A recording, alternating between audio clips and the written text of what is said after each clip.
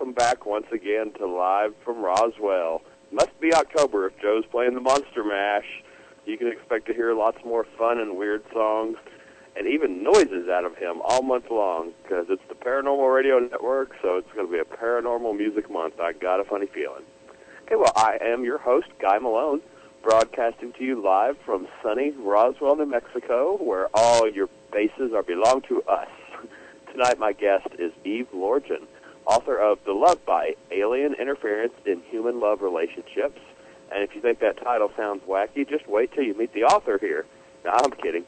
Eve, are you there with us right now? I'm here, but I'm not wacky. You're not? Oh, no, well, you're but fun. Everybody thinks I am, I suppose.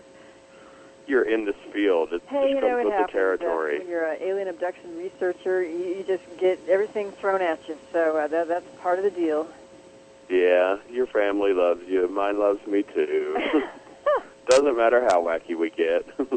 No. Now, you can sometimes be a little hard to track down, so thanks a lot just for being on the program tonight. Well, thank you for having me. I know it's been a while since we've spoken, and I've written my book actually in the year 2000, but it's still going strong in terms of people reporting things to me having to do with alien abductions and related phenomena, and the aliens are still messing with people's relationships. Yeah. Yeah, as I was getting started, I want to make sure, because really I think we've mostly only communicated by email. We'll get into the whole relationship things very soon, but I got to make sure I'm saying your last name correctly. Is it it's Lord? Lorgen. With a G, not with a J G. sound? Yes. Lorgen. I think I said the other way. Well, okay, that's worth clearing up since we've talked mostly by email for years, actually. Yeah. Hey, before I really get into the program with you, Eve, I want to mention to the listeners that if you're within the sound of my and Eve's voices, you are not alone. Our stats show that between 35 and 45,000 other people are regularly listening to this program with you. So if you've got a product or other thingamabob to advertise, you would like knowing that this is one highly targeted listening audience tuning into the Paranormal Radio Network. They are smart, they're into paranormal and political material, and they're rich, too. Oh, boy. Yes, our unofficial polls actually show that the average listener to this program earns in excess of $12 million per year. Oh, yeah, right. Yeah, so they could definitely, well, it's an unofficial poll. Well, the secret government's probably tuning in, right? Well, they're the ones that are making all the money. Right. Well, they could definitely, if you've got a new book or product, they could definitely afford to buy it. It might be a little exaggerated on that income level there, but the number of listeners is not exaggerated. Just like I'm doing now, I could be reading a script for your product 10 times for 30 seconds, starting at $250.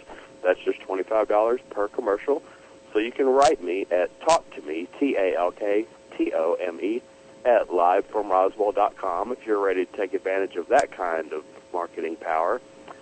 And that something I was on the web this week there, Eve. I saw an article, and I just wanted to know or ask you if you are a fan of the original series Star Trek. Oh, yes. I watched it when I was a kid. I remember it clearly. Okay. I watched the archives when I was a kid, or the syndication when I was a kid, but did you know about the newer movie they're making now? I thought I heard something, but I didn't really pay attention. I don't know if there's many Star Trek movies, but I didn't know about a new one. Yes, Star Trek 11 is in the works right now. I'm just, being a fun radio guy and letting people know the news and the rumors and the gossip. But there's an article at Pop Culture Buzz website. The movie that's coming up, just in case you're hearing it here first, it's the original Enterprise crew, like Kirk, Spock, Bones, et cetera, but with new actors, whole new actors. Wow. The plot of this movie takes place as the crew is first meeting each other and assembling, and before the first episode of the original series and the Enterprise's, quote, 5-year mission really begins. I think it's scheduled to come out in 2008, and the casting is mostly done, but just because I think people are going to find it kind of interesting, I actually linked to the article on livefromroswell.com. Anybody who wants to check it out, go there and look over kind of on the right side of the page where there's a picture I've got posted of the new Lieutenant Uhura. And she's like, oh, my God, kind of sexy, by the way. So I think many viewers are going to want to take a look at both the pictures of the men and the women cast members on the new movie. But it does not feature William Shatner. Aww. But go up to livefromroswell.com, and you'll see the link to the article with all the cast members and their pictures right next to Eve's glamour shot she's got up there. Well, that's good. Yeah, that's a newer promo photo for you finally. Yes, I finally got some new ones done.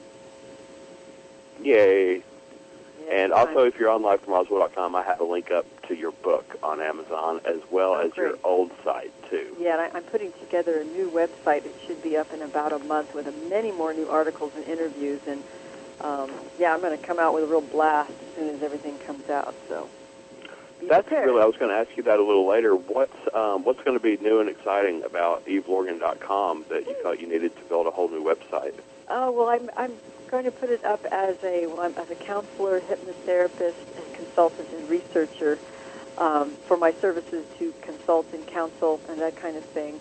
But also will be information based on anomalous trauma, which is really my focus of my healing work and my research with mostly alien abductees, but also people who have been under mind control or cult abuse or spiritual warfare, anything that is related to the alien abduction syndrome, because being in the field for almost 20 years now, I've found that there's so much more involved that people report, and that the alien abduction syndrome has been narrowly defined by some pretty long, for many years by mainstream researchers who are pretty popular, and that has been narrowly defined for many years, and that the truth is there's so much more involved that I believe there's a spiritual component. Of course, we could talk about that at more depth that's involved in the alien abduction and the ET visitation syndrome. There's so much more involved, and also the mind control element. So I'll have a lot more articles and people that I've interviewed on my new website, as well as I'm working on a new book, a sequel to The Love Bite, called Scavengers of Passion. So, people... Scavengers of Passion. Oh, that's a marketable title. Yeah, as a matter of fact, I wrote an article for the JAR journal. It's Journal for Alien Encounter and Abduction Research, and I've recently had an article called Scavengers of Passion in the second issue of JAR, and it is online. I think it's available online. You could probably Google it. I don't know that URL right off the top, but that's a newer article that's not even on my website yet. Oh, I'll find it during our first break and probably add a link to it for people too. So you said it's been since the year 2000 when you published the first book, The Love Bite? Yes. Are you rich yet? Oh, yeah, right. Okay. No abduction researcher gets rich unless they're telling lies, probably. or they're doing the alien agenda, Usually we get harassed for it, and you're lucky if you could even make a living doing this kind of thing. So any researcher has to do something else for a living to supplement their true work. Basically, no doubt. That's how I find it. That's a recurring theme on this program. Somehow or other, we mentioned talking that a lot. It would be nice if we didn't get punished for telling the truth in this world, but apparently many of us are, especially in this field. So, what would you do? I've had on, I don't know, Peter Robbins, Leah Haley. We all just sort of joke or mention, and Karen Dolan, everyone says, her husband, Richard's got probably the best-selling UFO book in the last 5 years. Oh. And he works another job. Everybody does. Yeah. What are you doing? Do you still work full-time? Well, I'm actually working on opening up a private practice to do counseling and hypnotherapy for, regular issues as well as anomalous trauma, and doing writing on the side, also going to school to, brush up some technical writing skills and that kind of thing. So I've got a lot on my plate right now. That's not a bad thing, though. No. I've had a post or a link to your bio, or not a link to your bio, but I just copied your bio off one of the things that you sent me in the past. One is actually, I was wondering, just so people, in case they've never heard of you, which is not likely in this crowd, but probably there's one or two out there not keeping up with it.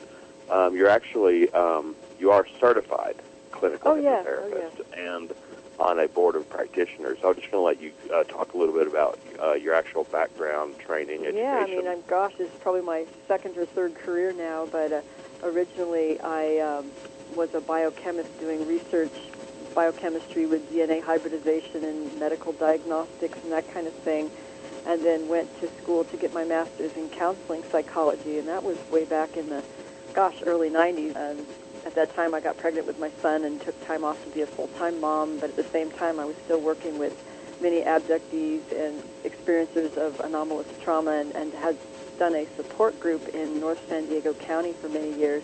Now I'm in Temecula, it's still in Southern California, so, did research for my book and worked on the radio and, doing hypnotherapy, so that's it. I mean, I've done a lot, and I used to be a scientist, but changed my mind because I would rather work with people and know more about the human mind and the human soul and healing and that kind of thing. So, boy, yeah, life changes you. Yeah. Were you at all interested or into anything related to UFOs or aliens when you first, did you launch into this as an adult, or was it a case or someone you were talking to? Probably wasn't until the late 70s. I've always had an interest, along with family members. We did have an interest, but I didn't, you can't do that as a career, so, but I've had an interest since the late 70s. I've been reading Bud Hopkins' books ever since they came out, along with, a lot of the older ones. So I've been studying it for a long time. Was there like a particular case or patient, someone you were working with, that helped turn you into this field? Oh, let's see. Oh, well, who really inspired me was the late Dr. Carla Turner.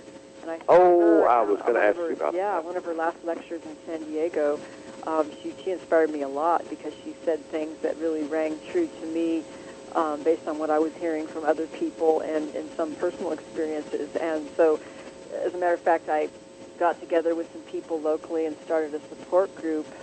It was around the time she died, actually, and I got in contact with Barbara Bartholik and worked with her as a mentor for many years and learned so much more about what was really going on. And then at the time when I was doing my support group in the early 90s, there were several people in the group who were having what I call aliens messing with the relationships in what we call a love bite, where the aliens appeared to be setting these abductees up in certain relationships or breaking them up or manipulating it in some way. So that's what really motivated me to write my book and to explore this much more deeply and with Barbara Bartholik. So did you actually meet with or hang out with Dr. Carla Turner? I only met her once when she was in San Diego, but my friend James Bartley had met with her before several times in different conferences and stuff. And of course, Barbie and Candy were very, very close. And, that's why I met Barbie, because I was so impressed with the work and wanted to learn more about it. And boy, did we learn. Yeah, I'll bet. We learned things that weren't so popular at the time. I mean, the mainstream researchers at the time didn't even want to admit there was such things as reptilians, let alone how they were messing with your relationships and putting people together and doing all these things, There seems to be a narrowly defined definition of aliens and alien abductions, So you kind of come from the at least the era or background, I know just from some of the quotes on your website related to the old book, that, you actually almost laughed earlier. You said mainstream abduction researchers, as if it's a mainstream, average, everyday kind of thing. Well, it's not. No, what I mean is that, let's say that the more famous people who've been involved in abduction research have defined the phenomena to exclude a lot of the reptilian reports and things that Barbara Bartholik and Dr. Carla Turner had talked about, as if these things were taboo, especially the alien, the manipulated relationship aspect and the more paranormal spiritual warfare elements were definitely marginalized or swept under the rug because, well, that's just not okay to talk about because it's not going to be credible. And meanwhile, there's all this stuff going on and it's not being talked about because it's not okay. Someone's defining what's not okay to talk about in, subtle ways by defining the phenomena to be something much less than what it really is. Or much you feel it was, defined. Especially by the 90s and the time right before you were writing your book, yes, that it was very narrowly defined as Absolutely. Just the grays, nuts and bolts science. Oh, yeah, it was just, alien grays and, the fetuses in the containers and, that's all they're doing. Some very high-level people in certain, I won't say who, had told Barbara Bartholik years ago while they were both at a conference and hot with hostility telling her there's just no such thing as reptilians. That's preposterous. People saying things like that because, that's hot material. They don't want that out. But there's a lot of things happening that people don't want to talk about, and that's what I talk about in my book. Well, I mean, that's hilarious in a sense when you said that there's these guys that are already known in the field. Everyone in their professional community's got to think they're nuts if we just pick names. Exactly. And like Bud really, Hopkins, it's a credibility issue. Let's face it, people mock and ridicule you and call you crazy if you even talk about alien abductions. But if you talk about some of the more bizarre elements within that syndrome, I mean, you're really crazy. You're considered crazy as crazy. So yeah, I mean, you would think that just because they're already in the field, a phrase like "that's preposterous" couldn't, a person who does alien abduction research almost for a living or has a book, I think they've disqualified themselves from ever using the phrase "that's preposterous" in a sentence. You would think, anyway. It just seems like more and more comes out, and what I've found is that as I've researched more in the spiritual realms and in many different religious viewpoints and indigenous shamanic viewpoints, that when we understand what's happening and can see it through different viewpoints with the totality of what's happening instead of the narrowly defined extraterrestrial hypothesis, you can see the loopholes and you can see things for what they really are. And that's my viewpoint anyway, that when you don't narrowly define it like someone else tells you to based on their training or their lack of spiritual knowledge, you're not seeing the forest for the trees. And when you do open up your eyes and open up your spiritual eyes, then you could start really seeing the deceptions and what's going on. And that's what how are I you do seeing? Like, well, I know you sort of pick up where Dr. Turner left off. Yeah. What was, just to give a background for people that might not even know too much about her, what she was doing or famous or notorious for? Well, she wrote 3 books. And as a matter of fact, there is a website dedicated to Dr. Carla Turner's work. I believe it's called carlaturner.org. That's it, yeah. And I don't know if all her books are downloadable now, but they're very hard to get now. But she did have 3 books, and one of the books that was just a brilliant expose, which was Ted Rice's case and his story called Masquerade of Angels. And that was absolutely unbelievable in terms of the things that were discovered through hypnotic regression and investigation of his case that had a lot to do with reptilians, some military stuff, and the deceptions, and of course a love bite was a major theme within his story. And I did interview Ted personally and extracted the love bite portion and other portions which I felt were important and put that in my book as well, because I know that particular book is very hard to get. I don't even know if you can get copies anymore. So I did reproduce a lot of that in my book on purpose because, that work is hard to find now.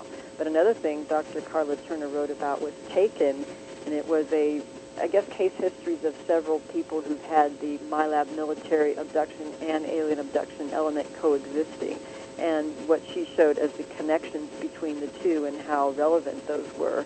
She talked a lot about the virtual reality scenarios and part of the mind control elements that are being used with the MyLab type of experience. And I've worked with a lot of MyLabs, and there's quite a few of those elements in some of the people who've reported things to me in my book as well as in my support group.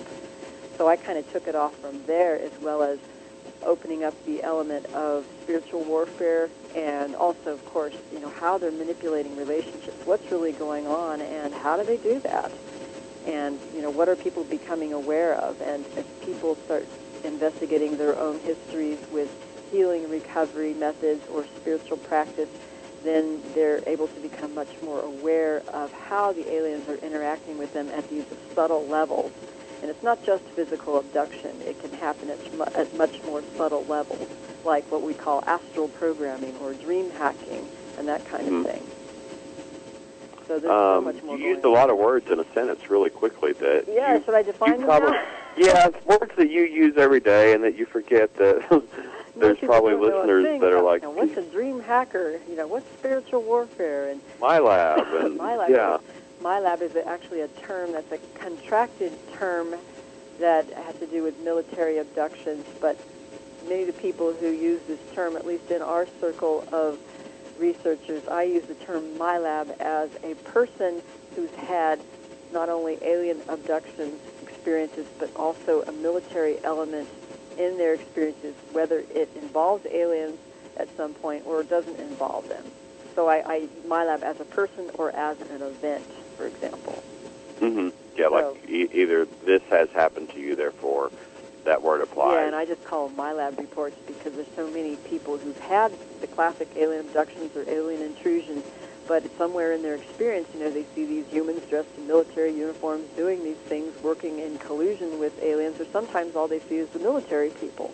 But it's in a dreamlike, quasi-dreamlike training scenario type of thing. So and these things exist simultaneously. I'm seeing actually more of that with people who are also reporting elements of what I call occult abuse, ritual abuse, or mind control elements in their experience. So more and more is coming out, and I think more people are becoming aware of the connections between all of these things. Yeah, and you were mentioning that Carla Turner was very early involved in pointing out things that didn't fit the traditional model. I believe she paid the price for that as well. She died at age 48, of cancer. Mm-hmm. So I know people have, there's conspiracy theories, like people that might say that cancer, a very particularly nasty form of cancer, was actually given to her, like somehow or other on purpose.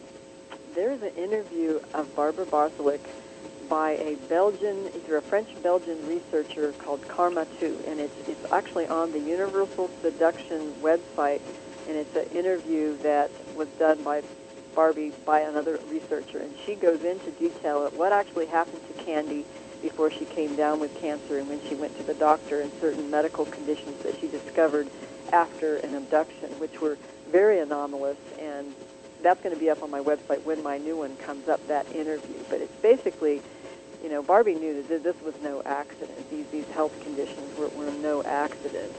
And even the doctor that Candy had gone to with this anomalous thing, and it wasn't just cancer, it had something to do with her liver as well. But you have to wait to see it on the interview on either my website or the Universal Seduction website.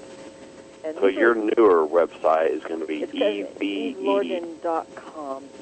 Mm-hmm. And there will probably be a link from my old one to my new one when the new one gets up and running. It's just there's so much material to add that it's taking longer than I thought. So have patience. There will be a lot of material on there. But Barbie rarely does public interviews, and she's pretty much stayed in the background for her own reasons. I just think because of the nature of what she deals with, she really doesn't want to be out in the public too much doing interviews. But she doesn't want everyone she works with and in her family to think she's crazy, and she doesn't want to come down with terminal cancer. Yeah, I mean, there's certain things. Could that be it? Yeah, really, There comes a point where some people have to make a choice, and whether or not just to go too public or just to kind of keep things to yourself. And unfortunately, I wish that didn't have to be true. I really wish that, quote, in a perfect world, that we could tell the truth about our experiences, and that the more we can tell our truth, the more we can heal and recover from these things, and the less the isolation, the better off we are. So I think it's better that we talk about it, even if we take the risk of looking a little crazy, because, 20 years ago, there's people probably not saying things that people are saying now, and that those 20 years worth of time of, people getting out there and talking about experiences has been worth it, I think. Right. Because, people are learning. I mean, there's young people today that I'm so amazed that they know things and they've done their homework, and, they don't have to go through reinventing the wheel like we had to do 20, 30 years ago just to get information. And we'll pick up some of those. We're coming up on a break here in a second. Okay. And actually, I've got a comment or a question for you from our virtual auditorium. I do want to remind people, email me at talktome@livefromroswell.com, because Eve is going to say something that you'll either heartily agree with or it's just going to make you mad, or you just might be interested in asking her a really polite congenial question. So we do go to a break here in about 1 minute, and before we do that, I just remind people that this program you're listening to, Alien, is sponsored by alienresistance.org. Right now, all my communications needs to make you be able to hear my voice are sponsored by that alienresistance.org, providing biblical perspectives on UFOs and abductions, as well as conference DVDs from all those conferences we've recorded here in the last several years in sunny Roswell, New Mexico. I did not provide Joe with a MySpace Artist of the Week this weekend, so unless he's just rerunning the last thing I did last week, we're going to let him take us out with some music for about 4, 5, 6-minute break. I don't remember. And we'll be back very shortly with a couple of questions for Eve Lorgan. Thanks for tuning in to Live from Roswell. We'll be back shortly.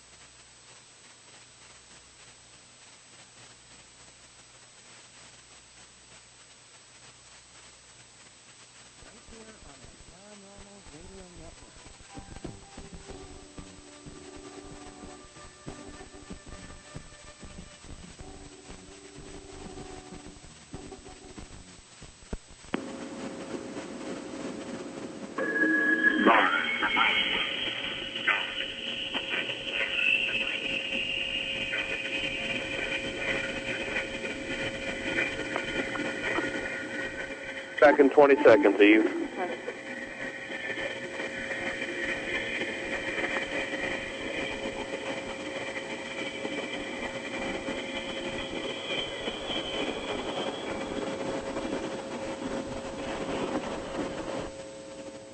Welcome back. I am Guy Malone. You're listening to Live from Roswell. LiveFromRoswell.com is our website where I have a link up to our guest today, Eve Morgan. Also have a link to her book, which is The Love By, Alien Interference in Human Love Relationships. Or is it in Human Relationships? It's one of those. Oh, it's called The Love Bite. Yeah. Anyway, the link's all there. You can either buy it on Amazon, go straight through Eve's site. I'm sure there's ways to buy it there, too.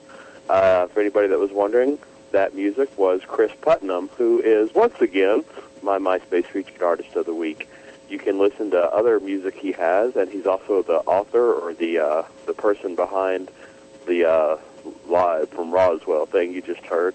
But on livefromroswell.com, under the picture of the new Lieutenant Uhura, there's a picture of Chris, who's not quite as kind on the eyes, but it's a link to his MySpace page where you can download and listen to like 4 of his songs that he's created. We had earlier, Eve was beginning to talk about some of her background involved hearing and interacting with, following up on Dr. Carla Turner's work, who you were right about that URL, by the way. You can download all 3 of her books now at carlaturner.org.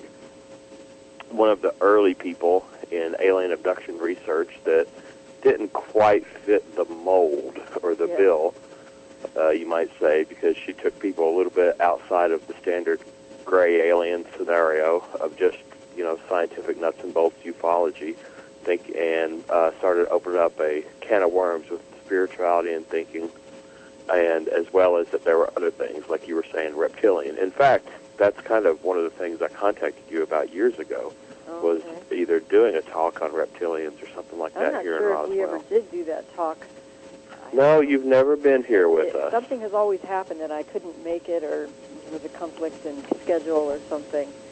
But I've learned more about the reptilians since doing my book, and of course corresponding with Barbara Bartholick, and then many more people who've had reptilian experiences have contacted me. One of the more recent people who contacted me is a male MyLab, where he remembers military training and experience, along with alien abductions, and specifically reptilians. And this is his interview's on my website now. It's Zed, interview with Zed, who was under reptilian mind controlled in a MyLab project. And it was pretty much of an expose, because he recognized that his programming that was used in a military way was reptilian in nature. In other words, the reptilian programming superseded the military programming and their goals, and that it was actually, it's not a good thing, and that it's higher on the hierarchy in terms of power, who's in control, which suggests that the alien reptilian element is higher on command in terms of the power and control, at least from his experience. And that you might want to check out on my website. And this guy learned a lot about the spiritual warfare element, and struggled for years doing a number of self-recovery and healing methods, including advanced meditation skills along with prayer, and he had a deliverance exorcism of sorts to rid him of some of the demonic strongholds, and he was dealing with pretty powerful draconian reptilian beings. But he remembered one of his projects. I don't know why I'm starting off on this. You probably had another question, but that's a good segue, because the reptilian element is something that I believe is very important, because it is the power and control hierarchy that I believe that the Greys, or a large number of the Greys, work under and work through. It's just that for some reason people are not seeing it for what it is, unless you really delve deeply into the experiences, into what people are seeing in their experiences. But give a quick working give a quick working definition of reptilian. Well, there's probably several different species of very highly intelligent lizard-like reptoid beings, who some of them are reported to be like a fourth-dimensional entity that's not quote, real physical, and then there's others that are reported are very physical, just like you and me, who may live underground and in underground bases and that kind of thing. And there's several different types that are reported. Like one person I know who's had interactions, she says the most of the ones that people report are the merchant reptilians, and that's what she calls them. They're a type of warrior caste reptilian. But there's other types that are higher on the hierarchy, like the dragon beings and the cloaked ones with the headdresses, and there's different types. So when you mention fourth dimensional, you're not really sure. Would you define like their origin being earthly or outer space or other? I think they're more earthly than anything else. One of the people who I've recently interviewed claimed that when he saw aliens, it's really complex, but he just claimed that when he did see them working in collusion with humans, in his experiences, that the aliens were fourth dimensional and they would like appear and disappear kind of thing. And they were still present in the room, but they didn't have the same physical density that the humans in the room did. And that's actually one report where he believes that they were the fourth dimensional types that were involved in rituals, for example. So we actually have someone online with a question for us. Okay. I'm going to let Joe cue up what that means. We use a virtual auditorium through PalTalk. You can listen to this program over PalTalk if you download their player. And the program, our voices will actually come to you over your speakers, but you can also interact with about 30 other people who are listening to the program right now. And, Joe, I'm just killing time letting you know we do have a hand up in the virtual auditorium for Goodman 281.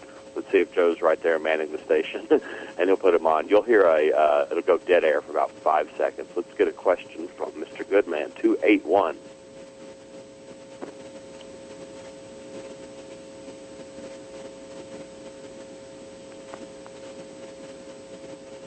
I'm beginning to wonder if Joe's using the bathroom right now. good timing. All right, Joe, you just send me a note when you're ready to bring him back on.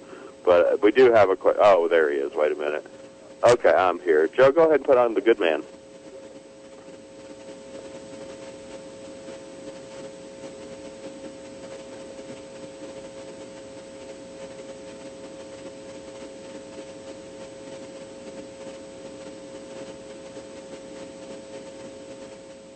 Here we go.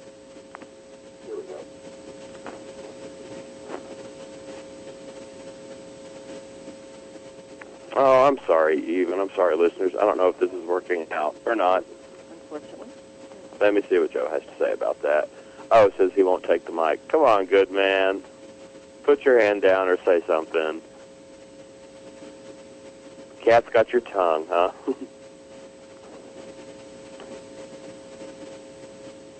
All right, well, we'll see if he comes back.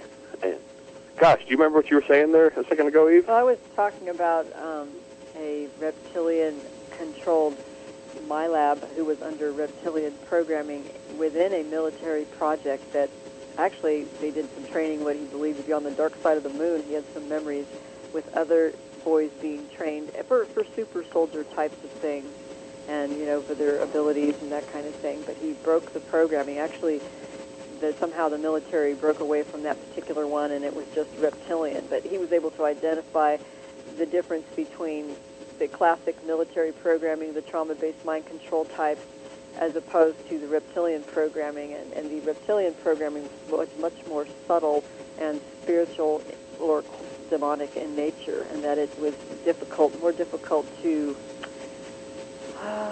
dismantle, I suppose. Mm-hmm. And You there said is a difference between the two.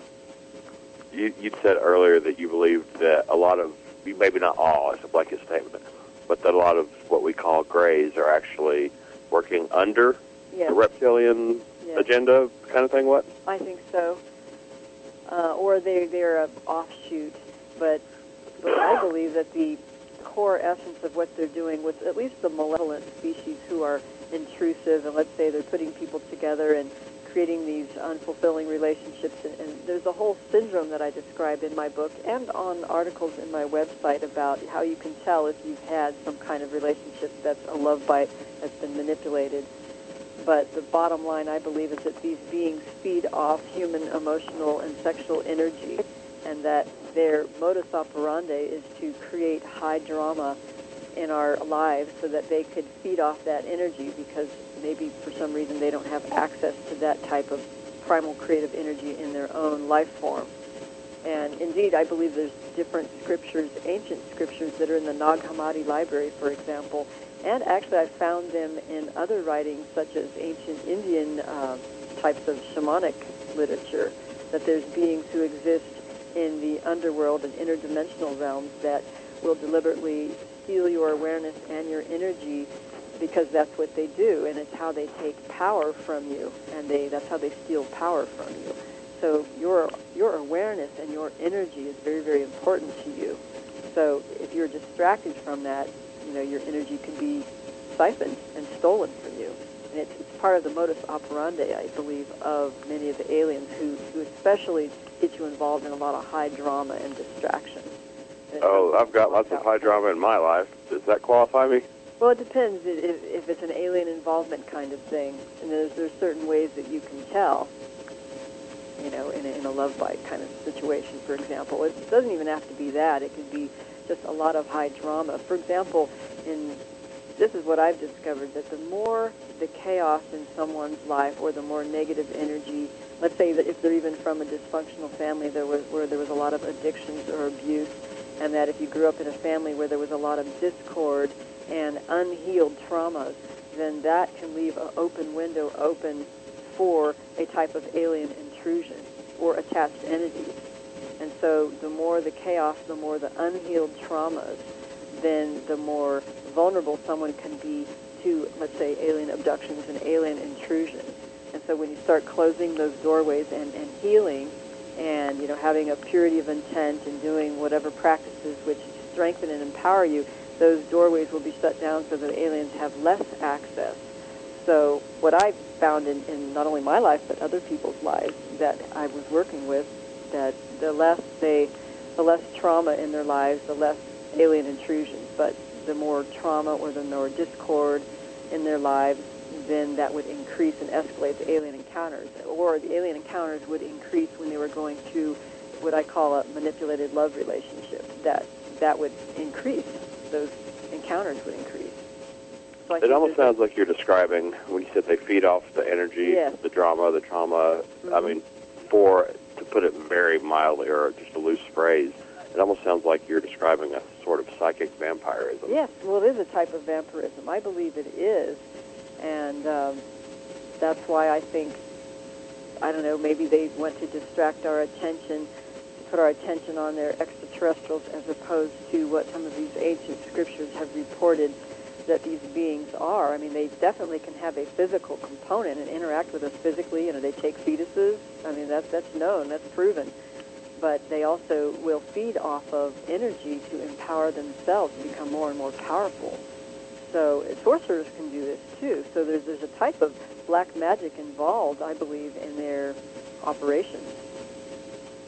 What did you find is, you said you found this in some ancient Indian and Nag Hammadi, just some references. Well, for example, I know you've got it written down. Is there anything off the top of your head, quote-worthy? Off the top of my head, in my recent article, Scavengers of Passion, and also a interview that I'm going to put up, I've done some reading by the scholar John Lash, who is a Gnostic scholar, and he's done a lot of research on the Nag Hammadi tractates, as well as many, many other Gnostic and other biblical and non-biblical things about the existence of what he calls archons and archontic beings who have been involved in our history for millennia, or at least for thousands of years, who've been described.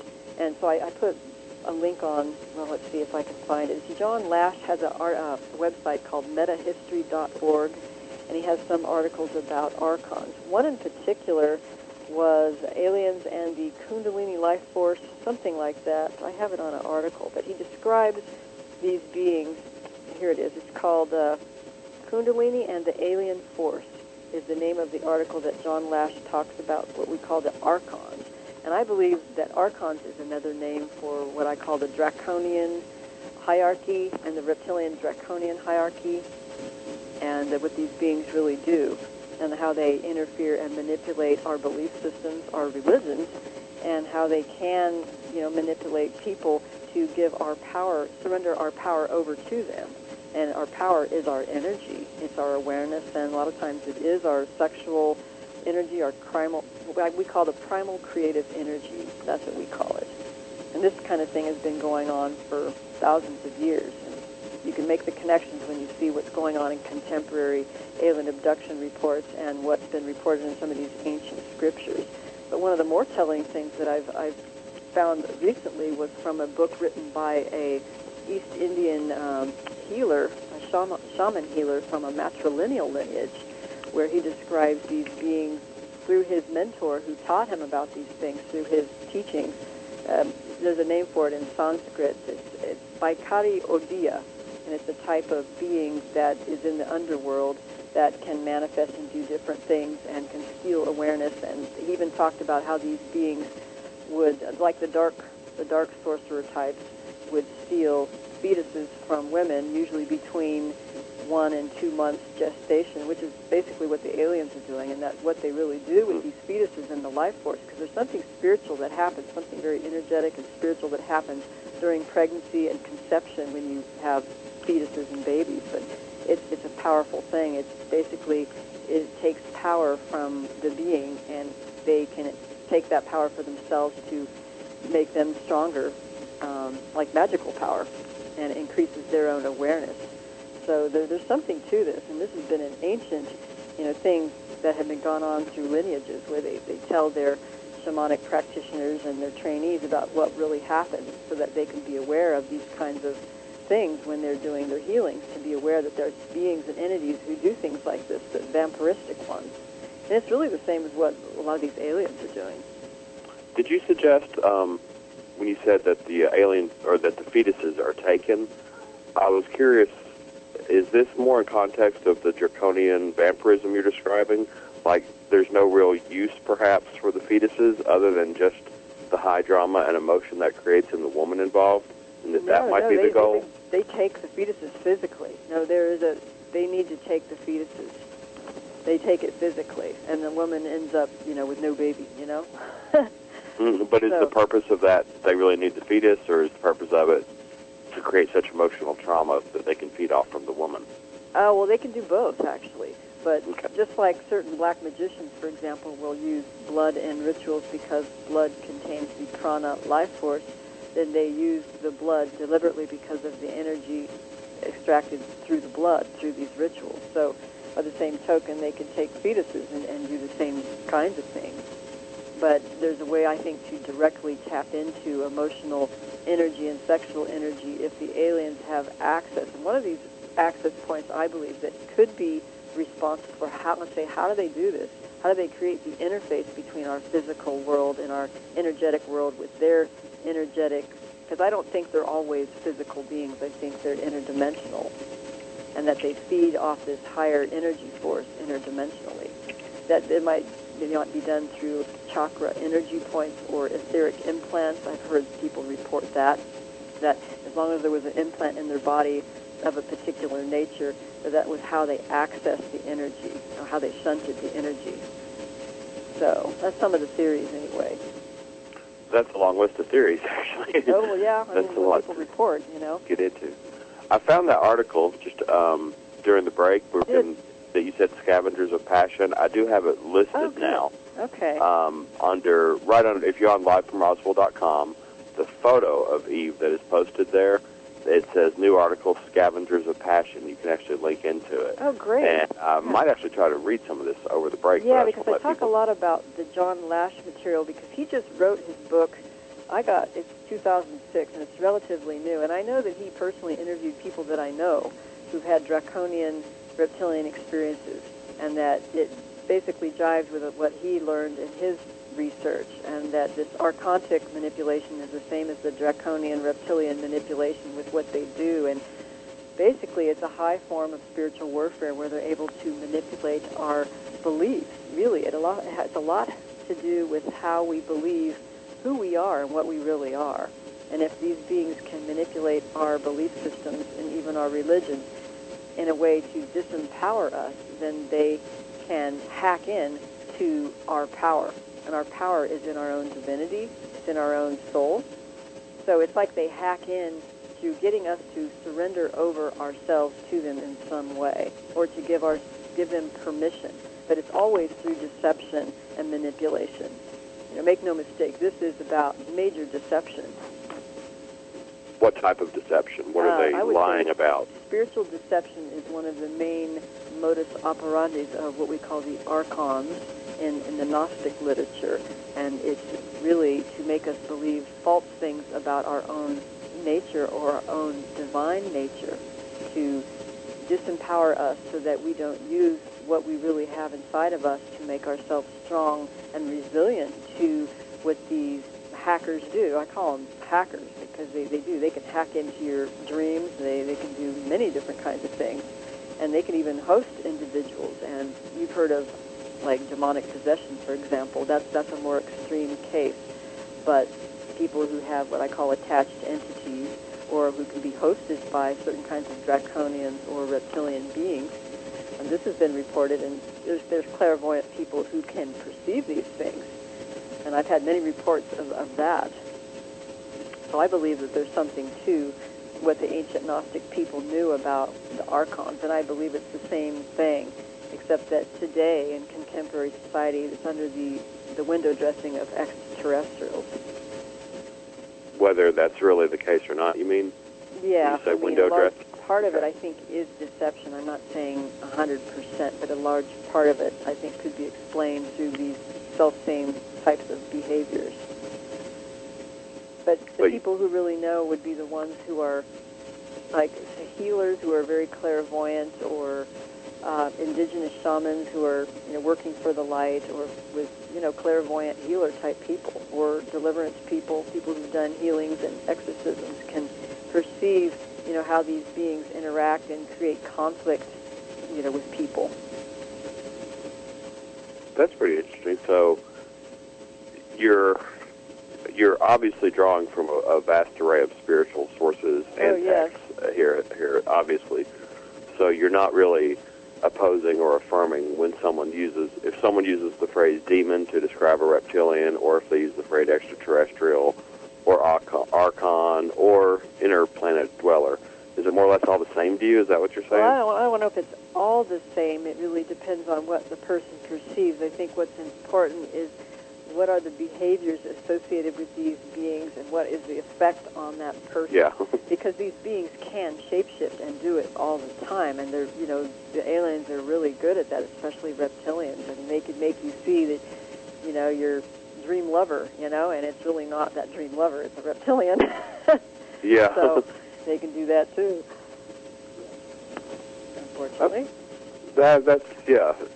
Would you, just since you're mentioning shape-shifting and reptilians, we're like a minute away from our break right now, but do you subscribe to the theory then that there's possible reptilians in high places of politics or banking?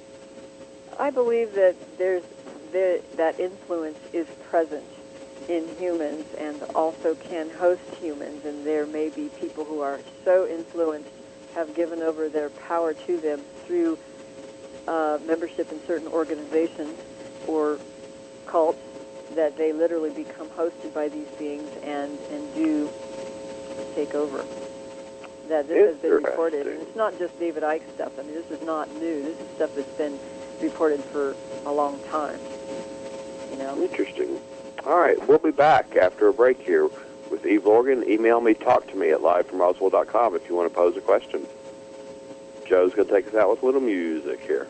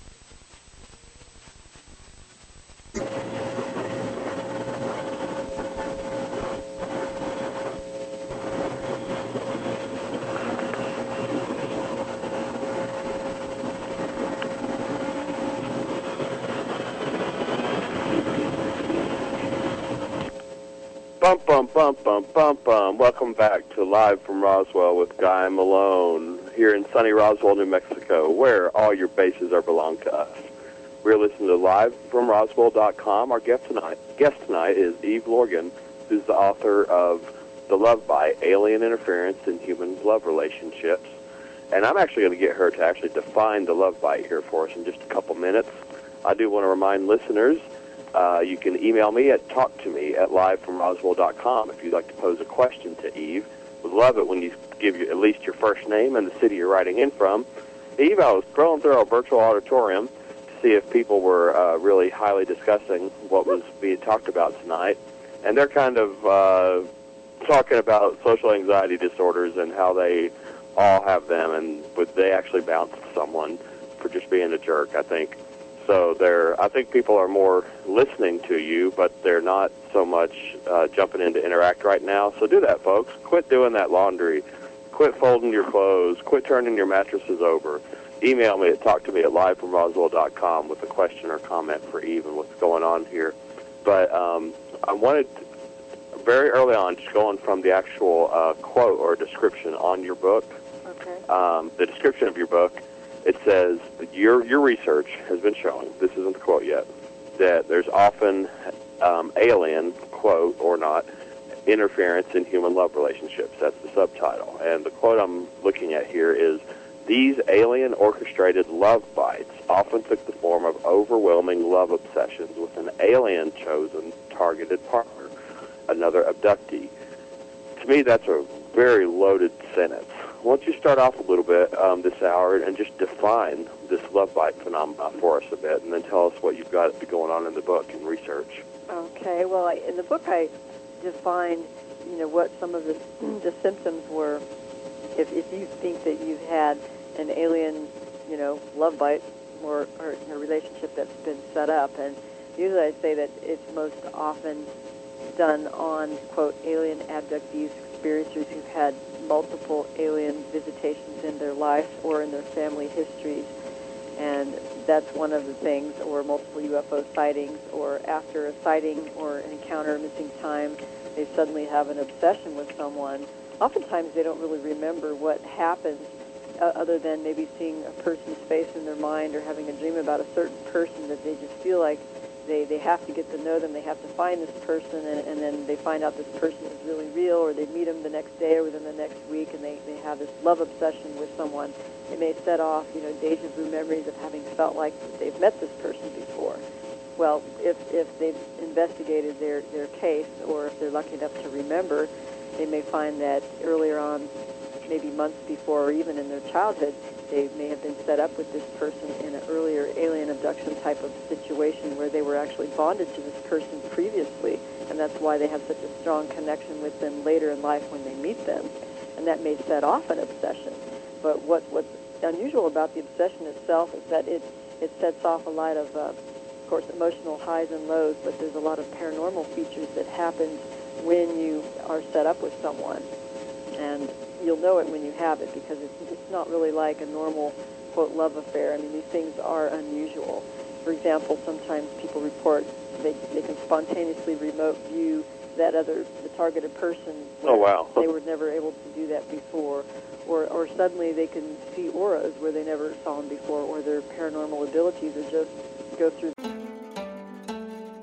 Forbidden history, grisly ghosts, monstrous cryptids, and harrowing folklore dominate Japan's history and culture.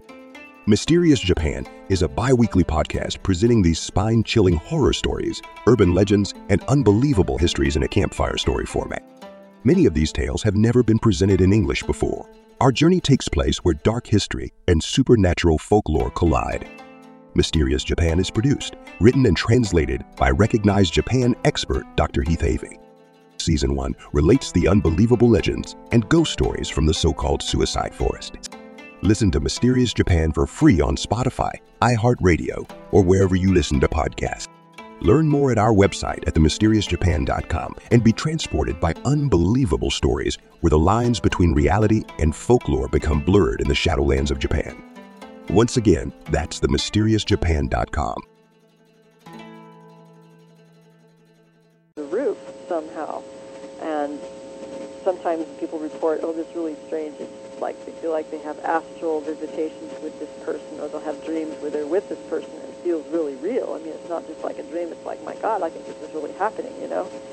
Reporting things like that, or bizarre synchronicities regarding the targeted partner can happen repeatedly in such a way as to maximize the need to be with that person. It fuels the obsession. Like a song on the radio will suddenly remind them of that person, or the license plate on the car in front of you is exactly what you saw, related to this person. I mean, things will keep happening that seems to signal to the person, oh my God, this must be divinely arranged. This must be my future wife or husband. It just has to be divinely arranged because this has never happened to me before. And of course, they have joint, mutually shared dreams of being together. And of course, it could be a mutual thing where they both have just a very, very powerful attraction. Or maybe one person remembers the aliens involved with setting them up, like in the Ted Rice case. I explain that in my book, and some other cases in my book where the abductee does remember, having this other abductee present during the alien setup kind of thing, and maybe the other person was tranced out, or they weren't really aware, and then they may remember later. They start having deja vu memories and feeling like this familiarity and stuff. So a lot of times I think it's done under mind control, or it's done in an interdimensional, maybe even an astral realm, where you're meeting with this other person under the alien guidance to connect with this person. So I think there's an energetic connection that happens before you even meet the person. That's why it's such a strong attraction. So what would be the aliens or the manipulator's purpose in doing this to two people? Well, on one abductee was told that the energy exuded by the people in a love connection was a delicacy to the aliens. And that's something actually I reported on the Scavengers of Passion article. A woman had an abduction with what she calls tall white aliens. They're kind of like alien greys, except they're much bigger and taller, and they're white. And that this particular race of beings put her together with another man, and they consciously allowed her to be aware of the experience and told her why they put them together, that this was an energy exuded that was a delicacy for them. And that they also told her something that I thought was interesting, that they can't always put two people together and have it work. That one of the things that made these connections work better was if these people had a previous past life connection. And that it was, I guess, that the aliens, or even maybe clairvoyants, can see this through their perception of energy fields, that if someone has like a previous, what we call karmic connection with someone else, that the energy exuded can be seen clairvoyantly as like energy tendrils kind of connecting and swirling around another person. So when that relationship exists, that it's a much more powerful love bite, and then they just facilitate that connection and make it more powerful. Because I'm going to ask you a question about that in a second. Right now we have Sammy with a hand up in our virtual auditorium. Let's see if Joe's ready to go ahead and put him on. Sammy has a hand up in the auditorium, whether it's Joe or Linda monitoring that. Go ahead and put him on.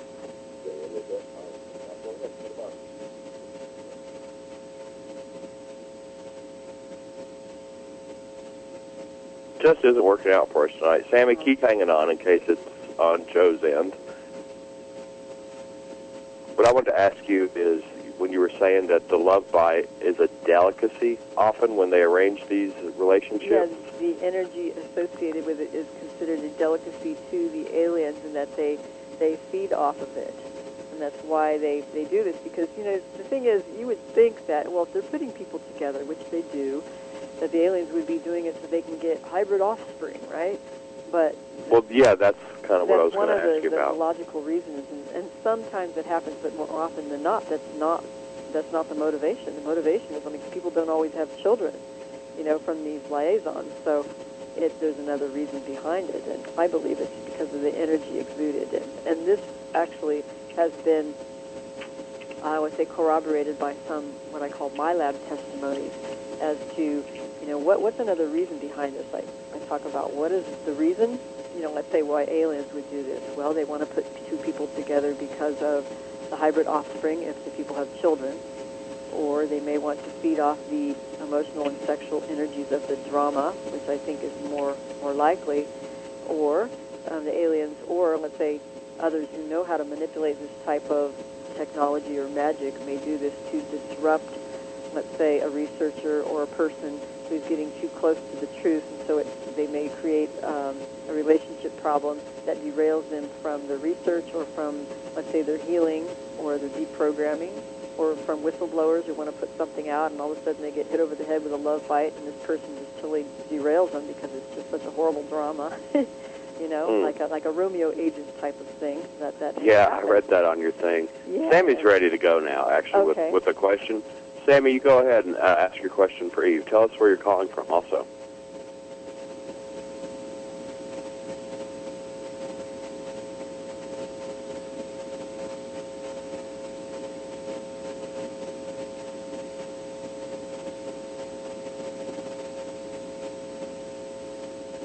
Sometimes it takes about 10 seconds for the connection to go through, and I'm not sure if Sammy's still there or not now.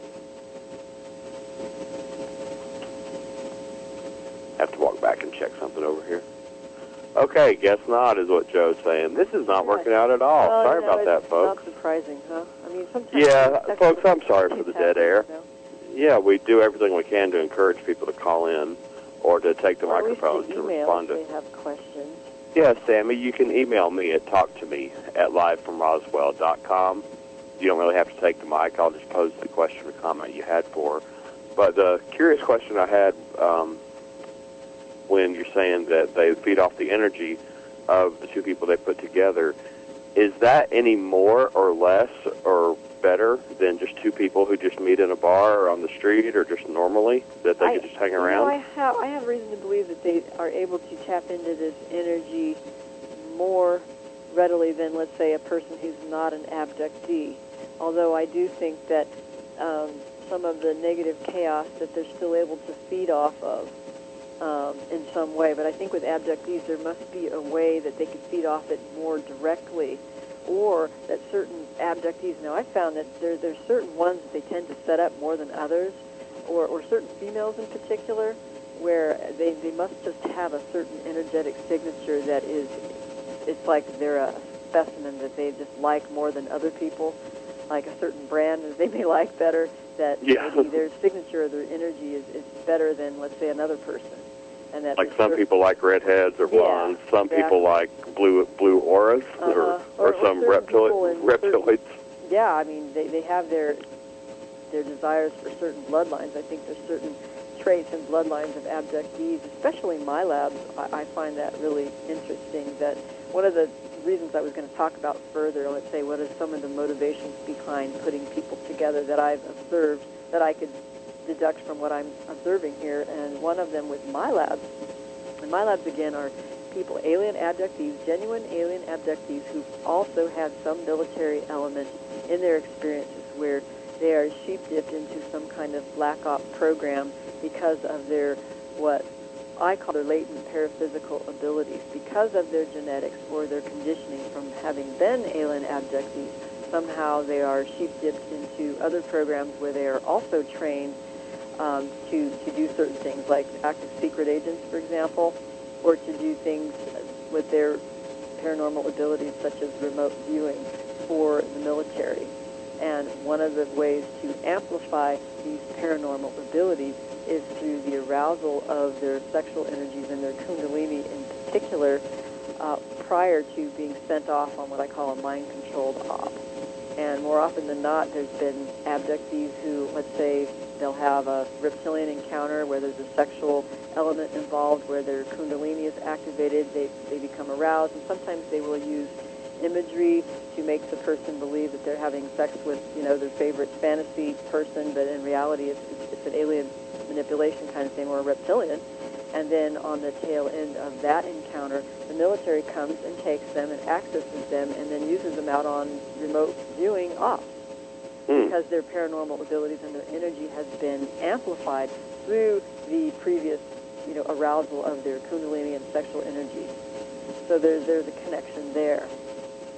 And what if you knew two people that were in the UFO research field in general that, say, just met at a UFO conference? Oh, that would you advise them not to get a lot. together? I mean, I've had someone report, actually, I won't say the name, but another researcher had met someone at a UFO conference, and they definitely had a love bite type of experience as well as a major UFO sighting while at a conference in the Southwest, and that there was a love bite relationship with the correspondent emotional highs and lows and the abnormal behaviors and the sudden switching off or unplugging of the other partner, the whole 9 yards, which I didn't even really get to describe. But this happens a lot in the UFO community because very often people interested are really abductees or people who've had experiences. Maybe they're not fully aware of it, but they can be used in these things. And I sometimes wonder if it opens them up to have more experiences by being more involved in the research at some level. Because I think that there's some researchers who didn't have alien encounters or the other anomalous things that will happen to researchers until after they've been in the field for a while working with people. And I have experienced, having worked with people, more activity during the time that I'm working with people. And it's not, quote, my aliens, it's their aliens coming to do whatever they want to do, to offset, the relationship or to, whatever. But there's more activity the more people you're involved with who are also having alien activity. So it can increase your odds. Is it possible then, you're saying, that people who go to conferences or really delve into the abduction research in order to learn more about what's happened with them, you're saying it's possible that they're just the search and the fellowships they make are likely to increase the activity for them? Yes, especially if they're targeting you for disruption. But oftentimes these people meet anyway because of their prior connections with one another. I mean, a lot of times they'll find out that they were set up as children and they didn't even know when they were kids, and they met up later in life because they all had an interest in this phenomenon. They all came together later in life. So it could be both things. Would you say it's, well, I know part of your thesis has to do with the entities or the draconian reptilians being able to feed off of the bad drama of an unrequited love affair. Yeah. Do most things do you think most couples that are set up in a love bite, do they tend to be successful long term or do they fail? I believe that they fail long term. That, unless both people are very aware and that they're able to offset the influences and manipulations. Because the truth is, when you have one of these experiences, a lot of times the connection with that person is so profound that you've never felt that way before, and it's really profound. I mean, it can be true love, like a more powerful love than you've ever felt before. So it's just unfortunate that if one of the other partners is not really aware of what's going on, then they are more susceptible to manipulations, and so they could be switched on and off or turn against you suddenly, after abduction that they don't remember, you know what I'm saying? So this kind of thing happens more often than not, and that's very frustrating when people don't remember. You remember, And yeah, some of them anyway. Right, you can't prove to them because they're still under amnesia. They don't know. But there's group abductions where things take place with many people involved, and there may be one or more people who remember what happened in the group, and the other group members don't remember, but they're still reacting from it on a subconscious level. And that happens more often than not. As a matter of fact, one of the gals who was in my Scavengers of Passion, who had the abduction with the tall whites, was abducted with another person, I will say within the UFO community. I'm not going to say who, but... Oh, come on. It's just anyway, me and you here. So this person was very interested, but that person did not recall the experience, but definitely had physical after effects that something strange happened, and probably felt the connection, but she was able to remember and be aware of the whole thing. So some people have a greater awareness than the others, and the others, they just don't know. They don't realize that what they're reacting to on a subconscious level is a result of a manipulation. So it takes really working on your awareness level to know, gosh, is life what we really think it is? These subtle influences. We had no idea that there's all these other interactions going on a subtle level. It's pretty mind-boggling. If you were to talk to someone that, like say, an individual came to you that says, I think I'm having this thing going on, but they had not yet really gotten with the second person, but they were aware that there was a really weird thing, are you going to encourage them, avoid that person, you're falling into a trap? No, I don't encourage them to avoid it or think it's going to be a bad thing. I encourage them to investigate, their own history, what's going on in their lives, and encourage them to explore and find out, find out about this person, call them up or meet them socially, find out a little bit about them, but don't tell them you think they're involved, but just feel the situation out, it may or may not be. But I don't you're think not... people should avoid it. I think that, a lot of times, if you do have a really wonderful connection with someone, why not explore that?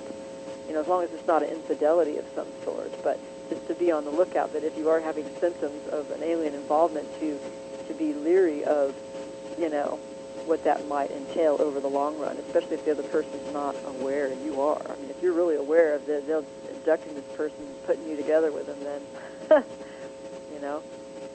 be on the lookout. Linda wants to know, don't some of these setups work out very well? Some of them do. I've had people report that, they got together with their current husband or wife and everything was fine. So not everything is bad. It's just that the ones that certain aliens do tend to turn out pretty, I don't know, they're not great. And I think it goes above and beyond regular, relationship issues. It really does go above and beyond that. Does it give a, that's funny, Linda.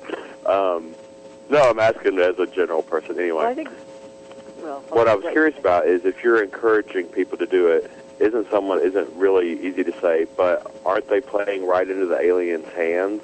Shouldn't they avoid it? I don't want to say for them to do it or not do it. All I really would encourage them is to explore their awareness and what's happening, and that, if you never know what's going on with the other person, you can't know until you investigate and find out a little bit more about that person. Sometimes that person is aware, and that's one thing that was great about the support groups, because we found a way to be open about what we were experiencing, because many people within the group were having experiences with others in the group. And that, most of the time you just don't really want to say anything. You go, oh, I don't know, they're going to think I'm crazy. But then more often than not, when people shared, they found out that others were having joint dreams too. So I think it's really good when other abductees get together and share, even though they're a little bit embarrassed. You may find out you know a lot more than you think you do, and people are experiencing a lot more than you think they would be. But that's interesting. Yeah, I was going to say, and I can't remember what it was. We're right at the bottom of the hour, which means you've got a couple minutes to regather the thought on that then. Oh, goodness. Well, that sometimes we can meet people in lives where we have strong connections and it may feel like it's divinely arranged.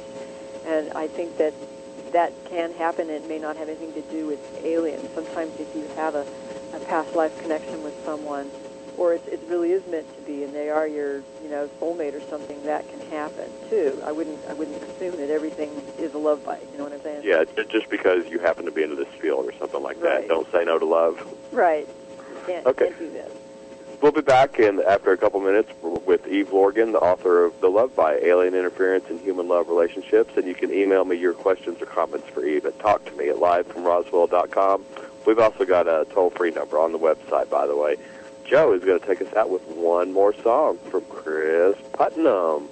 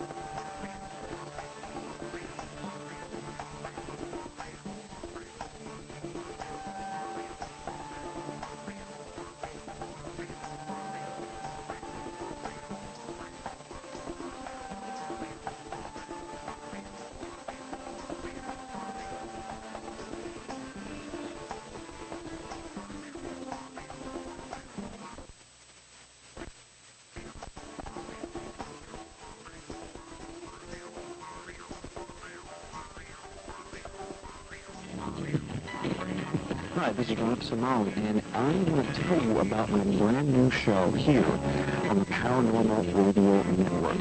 Each week, I bring you the most interesting people on the planet, the most in-depth discussions, and the most controversial issues. We go where no talk show dares to go. Join me every week for the Rob Simone Talk Show here on the UFO Paranormal Radio Network.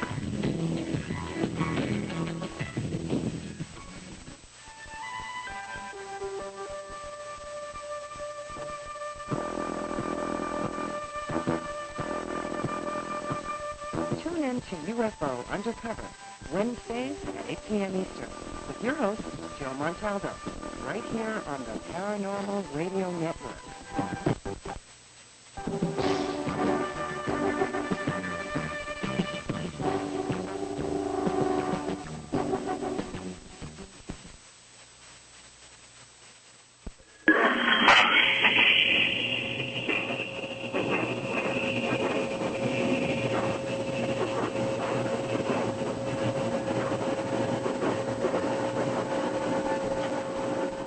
We're about to be back, Eve.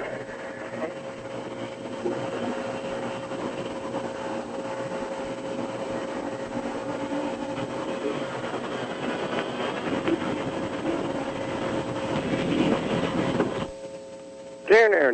Thank you, Chris Putnam, for the music you just heard. That 30 seconds of song Alien Resistance and Live from Roswell with Guy Malone. Welcome back. Live from Roswell is sponsored in part by alienresistance.org, offering biblical perspectives on UFOs and abductions, as well as conference DVDs from bukus and bukus of UFO researchers and conferences we've recorded over the years. One of the ones we've never, ever gotten to come down to Roswell, though, is Eve Lorgan. And she is our guest tonight, and it's been a good show. Sounds good. Yeah, talking about her book, The Love Bite, Alien Interference in Human Love Relationships. Her site and her book are linked from livefromroswell.com. If you want to pose a question to her, talk to me. Send an email, talktome@livefromroswell.com. We're in our last 25 minutes of the program. During the break, Eve and I got to talking just a little bit about, and she used the word narcissists and hybrids and hosts that I just wanted to let her pick up on the discussion she was already having. You just go right ahead and say what was on your mind there. Well, you know, I've been doing some studying. Well, it's not unusual for someone in counseling to take many courses and understand what we call the DSM categories of psychopathology and different kinds of things. And one of the things that I read about is the element of narcissism, which is a type of, people think it's like self-love and being in love with yourself, but it really is actually a personality disorder of someone who actually is in love with what we call the false self, or the created false self, as opposed to the true self. And the true self is actually, the true self in a narcissistic personality disorder is submerged and very infantile. It is someone who's been so severely injured, or they're just not dealing with the real issues, that they create like a false persona, and then they may have grandiosity and many different elements of narcissistic personality disorder. Basically, it's like evil behavior, to be honest with you. It's like what Scott Peck describes in his People of the Lie. Narcissists will tend to be overly concerned with their image or what other people think of them. They use people as an extension of their own gratification. They will manipulate people, but they won't have empathy for others, for example. They may have entitlement issues to think they're superior to others. They may invade others' boundaries. There's many different types of behaviors that narcissists will have. Well, one of the discussions I had been having with others who are clairvoyant people who can see, like say if somebody has an attached entity such as a reptilian or a draconian around them, and if they observe the behavior over a period of time, the behavior of these people is classic narcissism, classic malignant narcissism with the ones who are like malevolent. And that if you wanted to detect someone who's, let's say, a draconian or reptilian host, you will probably see a lot of elements of narcissistic personality disorder. So anyway, I have been corresponding with other researchers like my friend James Bartley, and some of the discussions had come around not only people, let's say, what we call hosts, the reptilian hosts, or some of the hybrid reports where some abductees report that they may have a hybrid alien-human handler of some sort, where this hybrid basically looks human, just like you and I, but that they are controlled Speak by for yourself. aliens. Huh? Speak for Speak myself? for yourself. I'm kidding. Yeah. I'm not an alien. No, Little paint, and I look pretty far from human. Little silver paint and some sunglasses.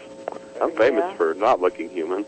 I suppose we can dress up and look like them, but anyway, so this was part of the discussions we were having and observing. Well, how can you tell if someone's an alien hybrid, or how can you tell if somebody's a host for a reptilian entity? And basically, look for symptoms of narcissistic personality disorder, and I mean that with respect to malevolent aliens, and I don't mean that with like the indigo people or the abductees who may think they may have some alien genes, but they're still very human, have been raised as humans in a human environment. We're talking about the alien hybrids that are raised in the alien environment and that are actually controllers for certain abductees. And in these cases, the hybrids look completely human, but may have other alien characteristics, such as telepathy and the ability to very much actually enforce and invade their telepathic thoughts and commands in your mind, for example, and things like that, with some of the things that people report with the hybrid behavior. So, but with these hybrids, they may be very narcissistic in that their modus operandi is to manipulate this particular abductee for the alien's usage in some way. So if you wanted to recognize, well, gosh, how can you tell? These hybrids are supposedly out there among us now, living in apartments and, having jobs and having front businesses now, but they're really hybrids, and this is a lot of the recent stuff going on now in the alien abduction research. And actually James Bartley has been working more on that end, but we had been doing discussions about, well, how can you really tell, if there really are alien-human hybrids walking around, they look just like us, how can you tell if it's really an alien or a hybrid? So, I was just going to say, if it is the malevolent ones who are under greater alien control, you're going to see elements of narcissism, as well as the telepathy and the intrusive thoughts that they can do. I think he spoke a little bit about that. I'm glad you actually mentioned it. It's the second time you mentioned James Bartley. You talked about him in the first hour. I forgot you two knew each other, but... Yeah, well, he doesn't live in San Diego anymore. We used to know each other because we lived in the same area, but he's now in Arizona. Don't say where he is. Oh, I'm sorry. Oh, okay. Okay. Sorry. He told me not to once. Sorry. Sorry about that, James, and all you government types who are listening and want to go track down James. It doesn't matter. If they wanted to track you down, they could anyway. So yeah, it's just on your debit card, probably.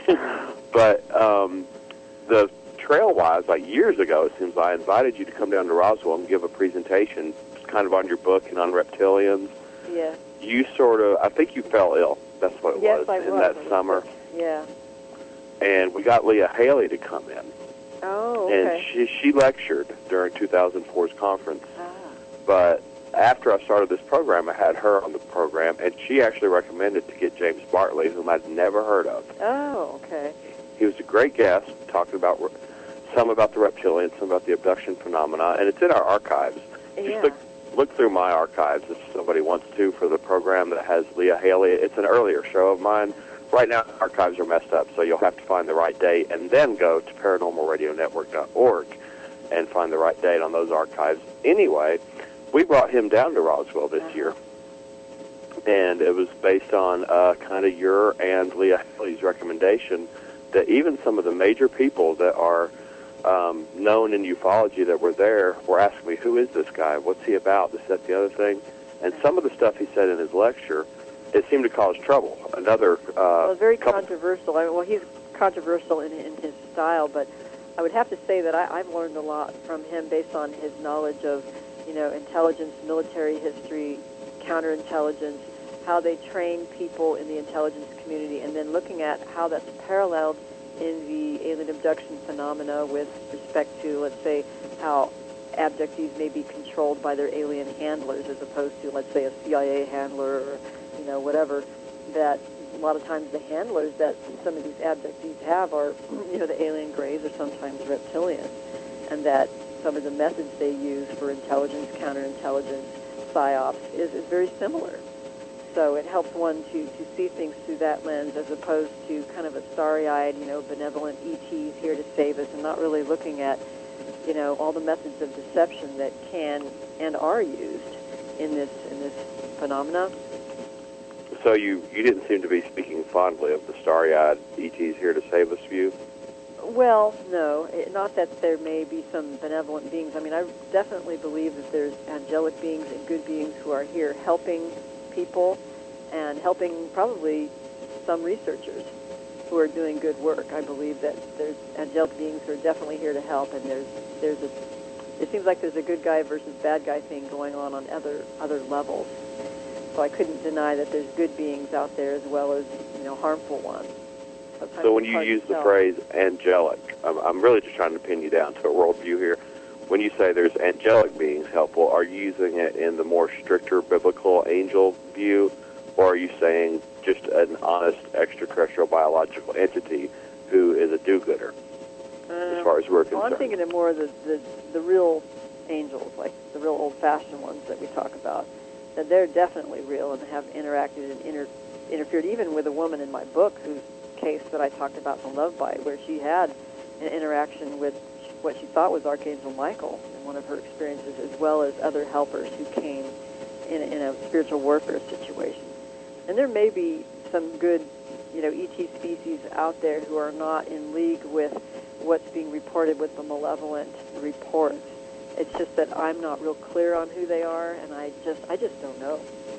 But I'm not leaving out the possibility that there may be some good ones. But I believe that there's so much deception by the ones who are causing problems that it creates a real difficulty in discernment. And like bad ones acting good, you mean? Well, yeah, like the masquerade of angels, or the masquerading of beings of light when they're not. Oh, it's such a hodgepodge. It's a quagmire, wrapped inside of a riddle, trapped inside a mystery, isn't it? Yeah, I just think by their deeds you shall know them, and you just got to do your best and have good intent and be open and, what more can I say? Well, how do you stay sane in all this and sorting it all out and helping people who are coming to you for help? Yeah, that's a good question, because you can get pretty, I don't know what to say. Sometimes it can be very disconcerting because of the ridicule, the harassment, the death threats, the murders, and that kind of thing. And just basically the ridicule of, like everyday normal people in your life that you meet and tell them what they do, that you do, and they're like, look at you like you're absolutely nuts, And it's hard because, you are ridiculed. Let's put it that way. That's hard. But when I have other people thanking me from all over the world and different parts of the country, and people who I've really helped from, serious suffering, that it makes me feel like, oh my God, at least I've been able to help some people, because that's my purpose. Because I know how hard it is to be isolated and have to shut up and to be hurting so bad that you wish that you were dead. Because I know how bad this stuff is, because I had alien abductions as a child and as in my adult life. I know how horrible it is. And I know how bad it is to not be able to tell the truth. And when you do tell the truth, God forbid what happens, because sometimes you are punished for it. And sometimes you get death threats as a researcher. And that's the truth. And so you're hinting that you have gotten a death threat or two. Does it? And it happens subtly, and sometimes it happens overtly, but more often than not, it happens via spiritual warfare interactions where, let's say, let's say you go to a conference and you say something you shouldn't have said, and then that night you'll have like a horrible abduction where something just horrific happens, and several people that you're with also wake up with bruises and, missing time or whatever, or you just wake up with a night terror and you don't remember. Or sometimes you get indirect threats through other people, or, different things like that, And it's frustrating, but at the same time, you must be doing some good. If somebody doesn't want you to talk, then that means we need to talk more. We need to talk about this so that people who have loving hearts towards humanity, towards each other, can know that we need assistance, we need help, and it's not because of mental illness, it's because the whole human race is at risk. And our lack of knowledge and our lack of awareness is our greatest enemy. And so just turning our head the other way does not solve the problem. I mean, we have to be there for each other and have to allow each other to speak our truth, whatever that is. So that's why support groups are good, you know? Yeah, and it sounds like we were talking earlier, you definitely encourage people to jump in and do research and get with communities and learn from different points of view, even though you feel it does increase their propensity to have more abductions? You know, I believe that if there's more chaos in someone's life, then it will increase that probability of having alien intrusions. But one thing that I've also noticed from being, you know, working in the healing field, let's say you will have a client who is having some pretty heavy-duty alien intrusions, or maybe they're a cult victim, that working with that person can bring on a barrage of unsettling things in your life that may happen on a spiritual level or even overtly. So that's just one of the things that happens. And just to strengthen yourself with your own spiritual work and your own healing and recovery work, and try to balance your life out with, you know, having fun, you know, doing something that gives you joy and fun in your life, and not getting too heavy into the dark stuff, you know. Yeah, I think, you know, it seems like Leah Haley and I had a very similar conversation, like down to your diet, down to your hobbies. Yeah. Anybody that's either in this field intensively or anybody that's having this experience intensively, things like that really matter, don't they? Yeah, I mean, you really have to be on your toes to be strong, because, you know, I guess that's why I took a break for a while, and I decided I think I'm just going to, you know, do spiritual practice, meditation and yoga, and, you know, kind of get out of this field. You know, people hate me anyway, and blah, blah, blah. But then more often than not, people are still writing me and calling me and asking me for help and asking me to talk, and so there's still a need. So I'm still asking you to do talk shows. Yeah.